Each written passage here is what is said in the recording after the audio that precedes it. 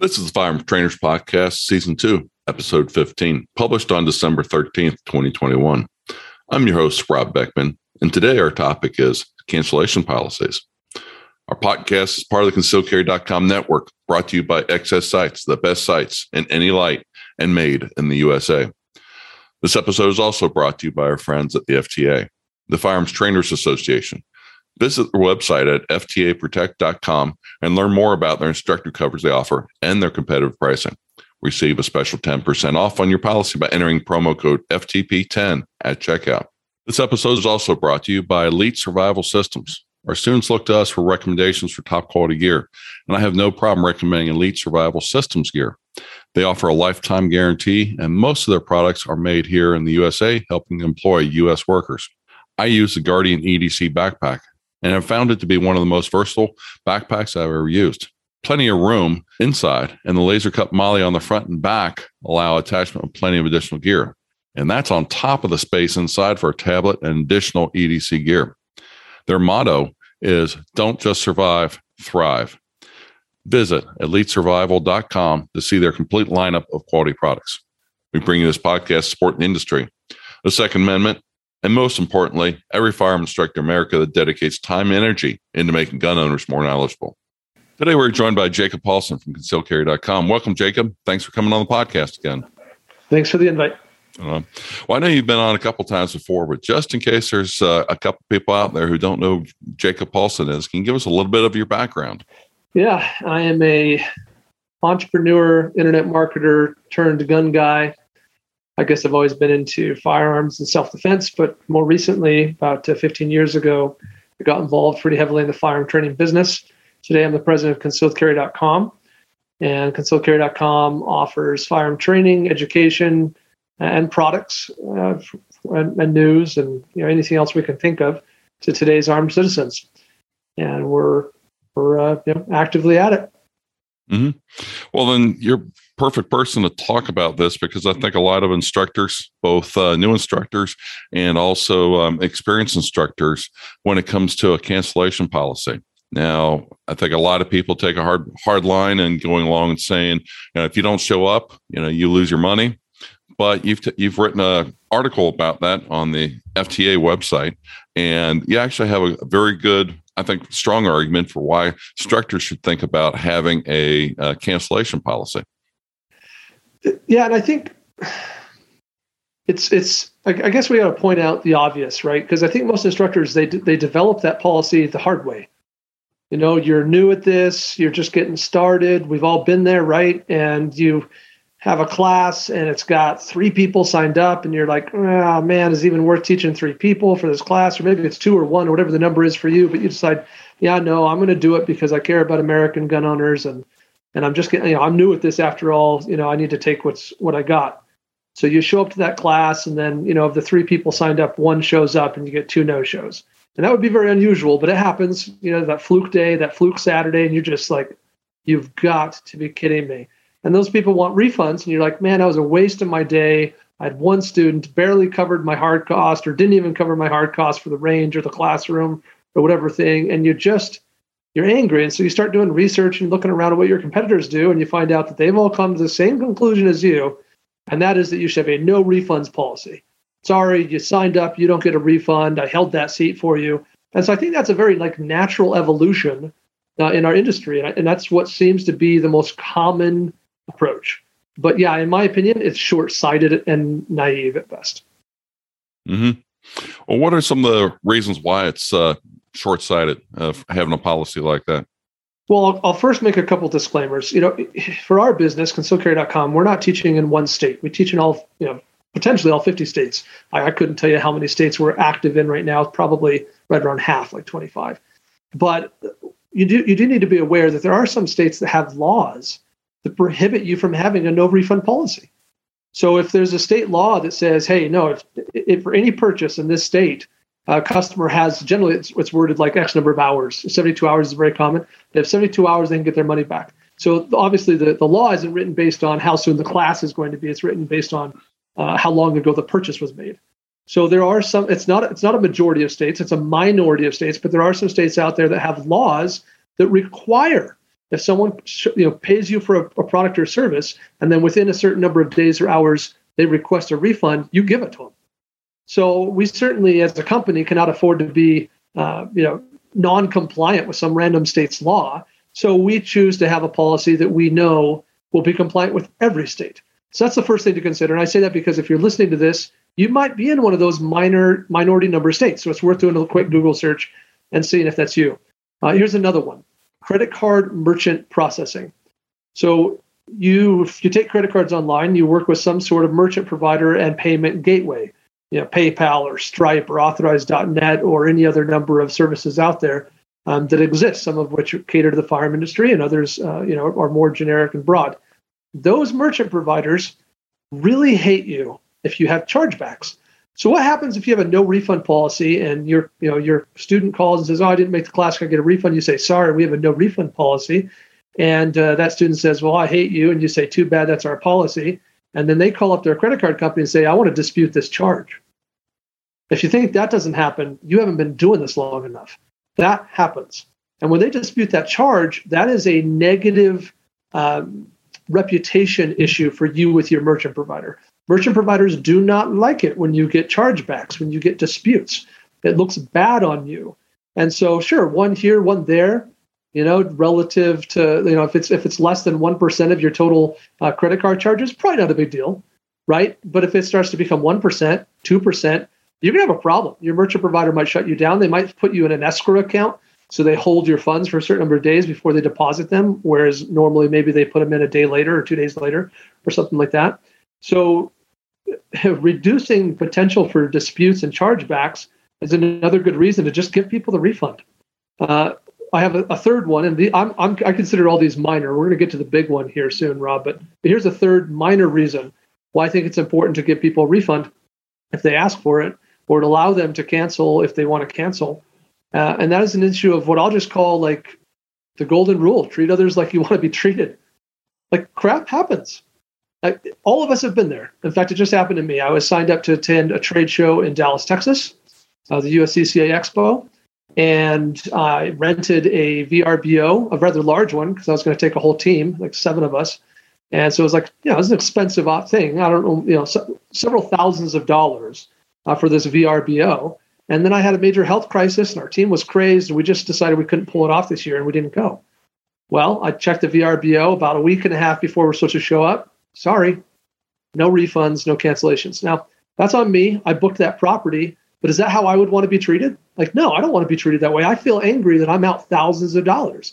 Now, the average firearm class is not thousands of dollars, but how would you want to be treated? Like, I don't think any of us would want to be on the receiving end of finding out, sorry, you can't have a refund. Mm-hmm. And really, when you think about from a firearms training perspective, we're really in the customer service business. Yes. The better service we give our customers and, knowledge, skills, attitude, the better they're going to perform outside of our class and more likely to come back for additional training. And at the same time, they're going to be, talking to their friends, which word of mouth, we know when it comes to marketing is probably the best, most effective way of improving your sales. Absolutely. And we're always looking for ways to set ourselves off and make ourselves different from our competitors, right? And so it's really easy to cop the excuse of, well, that's the standard in this industry. My industry standard is that we don't offer refunds or cancellations. Most of us will allow a reschedule, right? Oh, you missed my class on Saturday. You can come to the one 2 weeks from now. But we don't, refunds. No, sorry, no way. That you might be valid in saying that that's an industry standard in our industry, but that doesn't mean that you have to do it. You still have a choice, and this is one way you can make yourself different than your competition. And frankly, in my opinion, it's good for your brand. If I can't imagine having someone call me up and be like, "Hey, today's Thursday. I'm not going to be able to make the class on this Saturday. I just found out I have to work. What are my options?" I can't fathom me saying, "Well, you can't have a refund." Like, that just sounds horrible. Like, I'd be angry if I was that person, if I was in their shoes. So I won't do that to people. So when that happens to us, our customer service team would say, "Well, you can do whatever you want. We can refund you. You can reschedule to a future class. If you don't, too busy right now to look at a future class, we can just hold it as a credit, and you can apply it later when you have time to look at our class schedule. You tell us what you want to do. We'll do it right now." Mm-hmm. And that's what it's simply the golden rule. That's what we would want done to us. That's what we do to others, and we don't want to jeopardize our brand over 50 to $100. Mm-hmm. Well, I've got an example that happened to me. I had a guy register for a class, instructor training class, three months out in advance. He was all psyched to take it and things like that. 2 weeks before, he calls me up and he tells me, "Hey, I just got laid off of work. I'm not going to be able to make it. And I'm calling you to see if I can get a refund because my work prospects to where he was, he's like, it's going to take me a couple months to get back on my feet and everything." Now, of course, could go along and say, "Hey, no refund." But at the same time, to your point, the golden rule, what would I want somebody to do if I was like, "Hey, just got laid off, money's going to be tight for the next couple months, not going to be able to make it." And, he asked for a refund. I gave him the refund. And just last year, guess what? He came back and finished his class, paid for it. But it was one of those things where he remembered, this has probably been 4 or 5 years ago, but he remembered what I did and that I was, compassionate and understood the situation.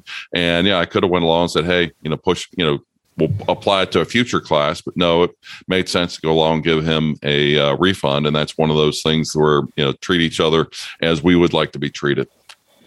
And I will add a disclaimer here because I do think that you have to be practical as well. So, for example, an average, like if we're talking like a concealed carry class in this country, that's going to run you somewhere between $40 and about $200, depending on what state and who you're taking the class from. But that's about our range. That's very different than a class that's a 3-day weekend class that's $600. Mm-hmm. And then there's also other considerations relative to hard costs that you might have to incur that you can't recover. So I think it's okay also to have a sliding scale, to have a policy that's more dynamic. For example, and this is true in our company, classes that cost less than $150, no questions asked. You want a refund? Just ask. Boom. You missed the class and you call us 2 months later and you want a refund? No problem. No, good to go. But if it's more than $150, we have different policies depending on the price range. Mm-hmm. For example, we just did our Guardian conference, and the Guardian conference was a tough one because we had a bunch of hard costs that we incurred leading up. We were ordering people's lunches and dinners and food, and we had to pay range fees and have targets and target stands, and instructors are coming to teach, and the number of instructors and how many classes they're going to teach is going to vary based on the number of people signing up. I mean, this is a 6-figure event in terms of cost. And so it's, that was a situation where we did not offer, no question asked, full refund day before the event. We had a sliding scale. Hey, you want a full refund? You can do that up to X number of days before the event. And then in this time period, you can get this much of a refund. And in this time period, you can get that much of a refund. So we still tried to make it fair, something that we could explain to the customer and they could say, "Okay, I get it. I understand why you guys have to do it that way." But we still didn't have any, there was no one at any time who could have called and we would have said, "Sorry, too bad, you get nothing."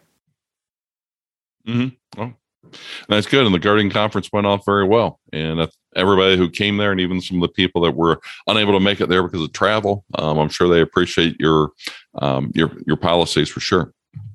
Yeah, I would hope so. And we're, having done that event next year, we're going to tweak that policy, make it a little bit more friendly to the attendee based on knowing some of our numbers and what's likely and those kinds of things. But the golden rule matters. And so, those are the three, I'll call minor things in this discussion relative to marketing and business. First, state law. 2, merchant provider reputation concerns. And 3rd, the golden rule, just do unto others as you would do unto yourself. And then there's the big one, Rob. And this is the one I think most people just would never cross their mind, frankly. And unless you have the data, you probably wouldn't even believe it in theory. But we think of a cancellation policy as something that impacts the consumer after the purchase is made, right? So you probably hide that policy on the website. Maybe it's in some fine print. Someone clicks that they've read. Maybe it's not, on some link in the footer of the website. But probably it's not up front and center because if your policy is no refund, sorry, then that the more up front and center you put that, the more it is likely to dissuade someone from signing up, right? So most of us, you would think it would. You would think, that would be your obvious. And I certainly have seen fire instructors, by the way, that do make it very obvious. It's right on the sign-up form, FYI, no refunds, no matter what. They're trying to be very transparent, which I think is fantastic. But I guarantee it impacts the number of people who sign up for class in a negative way, right? Less people are likely to sign up when they see that. Because they're like, oh, well, geez, actually, I'm not so sure about my schedule. It's possible I could get called into work that day. Maybe I shouldn't sign up for this one. I'll go check the next dude's website on Google, right? So So I think that we have to be conscientious of that fact. But what never seems to cross anyone's mind in this discussion is that the opposite is true. If you have a policy of 100% guarantee, refund, no questions asked at any point, just call us and say, I want my money back, and you can have it, even if it's after the class is passed, no problem, then wouldn't displaying that policy boldly and proudly increase customer conversion, customer sign-up? And the answer is it does. It absolutely does, because it's not just about the policy. It's also about communicating the policy and making it a benefit to the consumer. When I make it a benefit to the student, then it does make me stand out against my competition, right? So if you go to sign up for a concealed carry class or a firearm class on concealedcarry.com, and you go look at the product description, you're going to see a big, massive image. I mean, it is on a mobile phone, it probably fills the entire screen. And that image says your purchase is 100% guaranteed. And then in smaller words, it says something like, no questions asked, refund policy. If you can't attend the class for any reason, or you just want a refund back for any reason, just contact our Colorado-based support team and you got it. Now, the policy is good. It makes me feel warm and fuzzy inside. It makes sure that I'm compliant with all the state laws and my merchant provider gets less upset with me. But by displaying it prominently, it increases conversion rate, it increases sign-up rate, right? The percentage of people who look at the product, a higher percentage of them say yes and give me money and sign up for the class because I've prominently told them they can have their money back if they want it. Mm-hmm. And do you have any experience as far as what kind of conversion rate increase? 15%. 15%? Wow. That's on the higher to mid to high range of what we have seen, depending on where the data experiment has been run. But 15%. So if 100 people land on my site and my normal conversion rate is 5 out of 100, a 15% increase, that's probably 1 or 1.5 more students than I would have had before. Mm-hmm. Yeah, I'm thinking that over time frame of a year, that could be a significant additional number of people attending classes. Sure. Now there's going to be some loss, right, to that benefit. Like we have to acknowledge that, yay, we get more signups this way, but don't we also have some losses? Don't we occasionally then have a smaller class where we might break even or lose money? Sure. Don't we also increase the number of people who ask for a refund? Yes, absolutely. Like if you say 100% guaranteed refund, just call and ask, you're going to give out more refunds. I promise.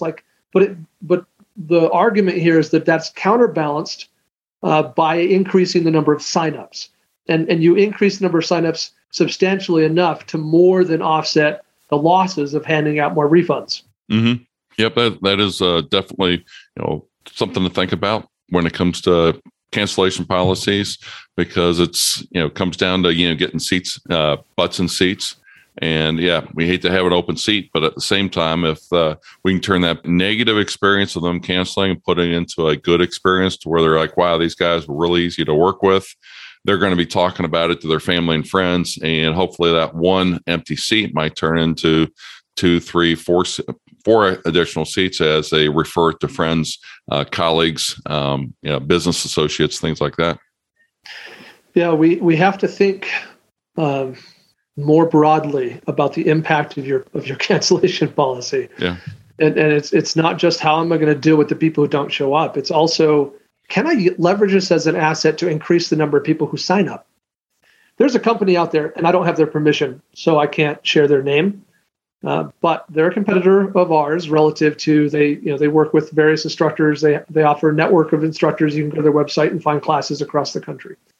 And the way they run their business model is they run traffic to that site, they run ads, et cetera. And they don't actually take any payment at all on the site. They just have people fill out a form promising to show up, and people are supposed to bring payment with them when they get there. Now they've done it both ways, but they, according to their data, and I don't go this far. I don't think this data would pan out for me, but I think it's an interesting case study if it's true. According to their data, the dramatic increase in signups that they receive, because people effectively have no obligation, they're not putting any money down. The massive increase in signups they receive because of that offsets the number of people who don't show up because they have no skin in the game.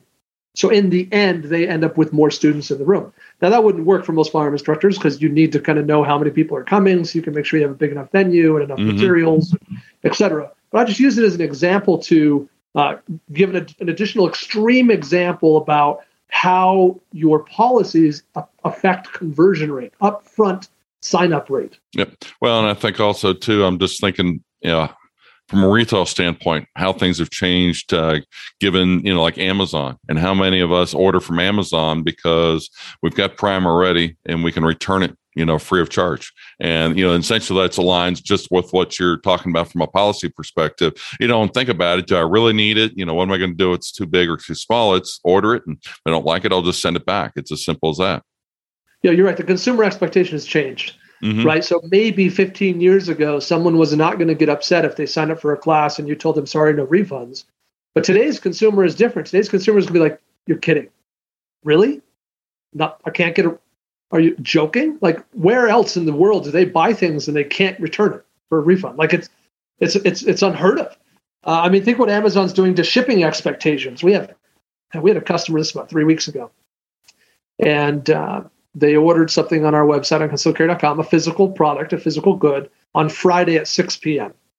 Okay, on Sunday, they sent us an email. Why hasn't it shipped yet? Well, Amazon has retrained the world to believe that anywhere on the internet you buy something, it ships like 12 hours later. And it comes 2-day shipping. Heaven forbid, we don't work on the weekends. We don't ship your order until Monday. And when we do, it goes first class, which means 3 to 5 days. People are just astounded at how horrible that is. Well, that was a fine expectation 10 years ago, but today Amazon has changed that, right? And so the same thing with cancellation policies, the same thing with refunds. If you've been in this business for a while, if you said, well, it's never been an issue for me before, maybe it's hurting your brand more than you know because the consumer expectation has changed. Mm-hmm. Yep. Well, Amazon having its own fleet of trucks definitely helps out on delivery. And I don't know if you're going to be able to swing a fleet of concealed carry trucks to be doing deliveries on the weekends. I don't see 2-day delivery coming from concealedcarry.com anytime soon. Unless somebody wants to pay for, that kind of expediting shipping. Oh, sure. Yeah. $30 for a barrel block. No problem.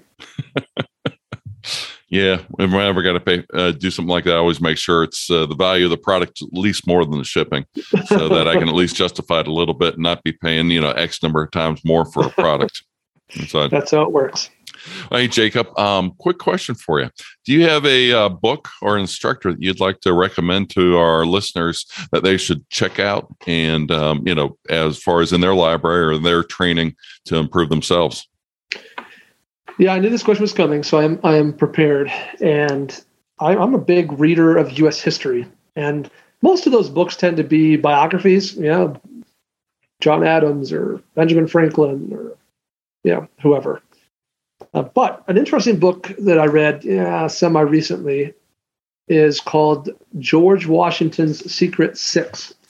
The subtitle is The Spy Ring That Saved the American Revolution. And it's kind of a story of the efforts of the Continental Army relative to spying on the British Army and Navy and having an intelligence network set up. In front of the CIA building in Langley, Virginia, is a statue of the first ever spy in American history. His name was Nathan something. I can't remember. Anyway, he was a spy for all of 2 weeks before the British found him out and killed him. They killed him for treason. And so Washington learned very quickly that he had to do a better job. And so the book kind of takes you through the story of the Culper spy ring, which was extremely successful. And in fact, it really wasn't until the last 30 or 40 years or so that historians actually finally figured out the identity of Culper Jr., who was the primary spy feeding Washington intelligence back in 1780s. No, well, that would be really neat to see, because in a lot of cases, it's just fascinating reading history and realizing what they had to do to survive, what they had to do to make the country what it is today. Well, think about warfare today versus what it was in 1776, right? Like, it's changed enormously. Today, intelligence is like our number one commodity. It's always been important in warfare. It certainly was then, and it arguably swung the fate of the revolution for sure. But intelligence, man, it's everything today. Yeah, and back then you had to be there in person too, so it was very easy to see who was all in the room. Now, write letters, pass them around. Mm-hmm. Now, if you can tap into email or a website, things like that, you might be able to find the same information out. Very interesting. Wait, Jacob, where can instructors find out about you and the work that you're doing? ConcealedCarry.com. So, as an instructor, I'll bring your attention to three things very quickly. First, on our website, you can go to concealedcarry.com and click on Biz directory, or you can just go directly to biz.concealedcarry.com. And this is a directory of firearm instructors, firearm ranges, gunsmiths, and, gun manufacturers, et cetera, related businesses in our industry. And you can go as an instructor and get a free listing in that directory. It doesn't cost you a dime. There are options you can pay extra to get some additional benefits, but I see no reason why a person wouldn't at least get a free listing in the website. There's over 100,000 total listings across all the various different business categories. And people access that not only on our website, but also on our mobile app. So I'd encourage you to get your free listing there. The second thing I'll bring attention to is we do have an instructor network. You can learn more at class.concealedcarry.com. This is where students are searching for classes across the country, across our instructor network, and also where you as an instructor can learn more about our network, how our business model works. We're getting ready to make some pretty significant technology investments into that part of our business, into that operation. So some exciting things there. And then third and last, I would encourage you as an instructor to get signed up for our affiliate program, concealedcarry.com. And then you scroll down to the very bottom in the footer, you'll see a link that says affiliate area. It doesn't cost anything to be an affiliate, but you can certainly earn money referring people to our website to buy products. And that's true of all of our sister companies as well, all the other brands that fall under our umbrella, like Mountain Man Medical, Ready Up Gear, and Range Tech Timer.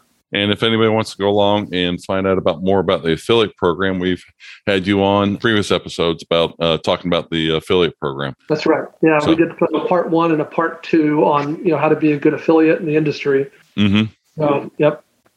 So take a listen to those. Episodes 101 and 105. 101, 105. You're quicker than I am, Jacob, on those. Okay. Well, thanks, Jacob, and have a good day. Thanks, Rob. That's a wrap on this episode. And let's announce this week's podcast gear winner. The winner of a Ready Up Gear MCF Spark flashlight is Dave S. Next week, we're giving away a Shall Not Be Infringed t-shirt. Visit podcast.concealedcarry.com to enter in for our weekly prize giveaway. Remember, enter in each week for the prize giveaway, as your entries do not carry over from week to week. Remember to check out our website, where you can search for various topics, from how to get started with a website to earning extra money through affiliate marketing. All this information is at firearmtrainerpodcast.com. If you have any ideas for new episodes, suggestions on guests to have, or feedback, please email me at ftp@concealedcarry.com. Check out the other concealedcarry.com podcasts, the original concealedcarry.com podcast with Riley Bowman, or the Off Duty On Duty podcast with Brian Eastridge. Visit our sponsors, especially the Firearms Trainers Association, at ftaprotect.com, and check out their instructor insurance. Being a responsible instructor means having insurance coverage. Remember to use promo code FTP10 for 10% off on your policy. We bring this podcast support the industry, the Second Amendment, and most importantly, every firearm instructor in America that dedicates time and energy into making gun owners more knowledgeable. Stay safe, everyone. Concealed Carry Inc. and ConcealedCarry.com strives to share helpful information and education about gun-related topics, training tips, and other things that may potentially have legal implications for its listeners. The information contained in this podcast is intended in good faith, but it is important to understand that laws vary from place to place, and we encourage listeners to seek local legal advice to understand laws that apply to them. Nothing in this podcast should be misconstrued as legal advice or counsel.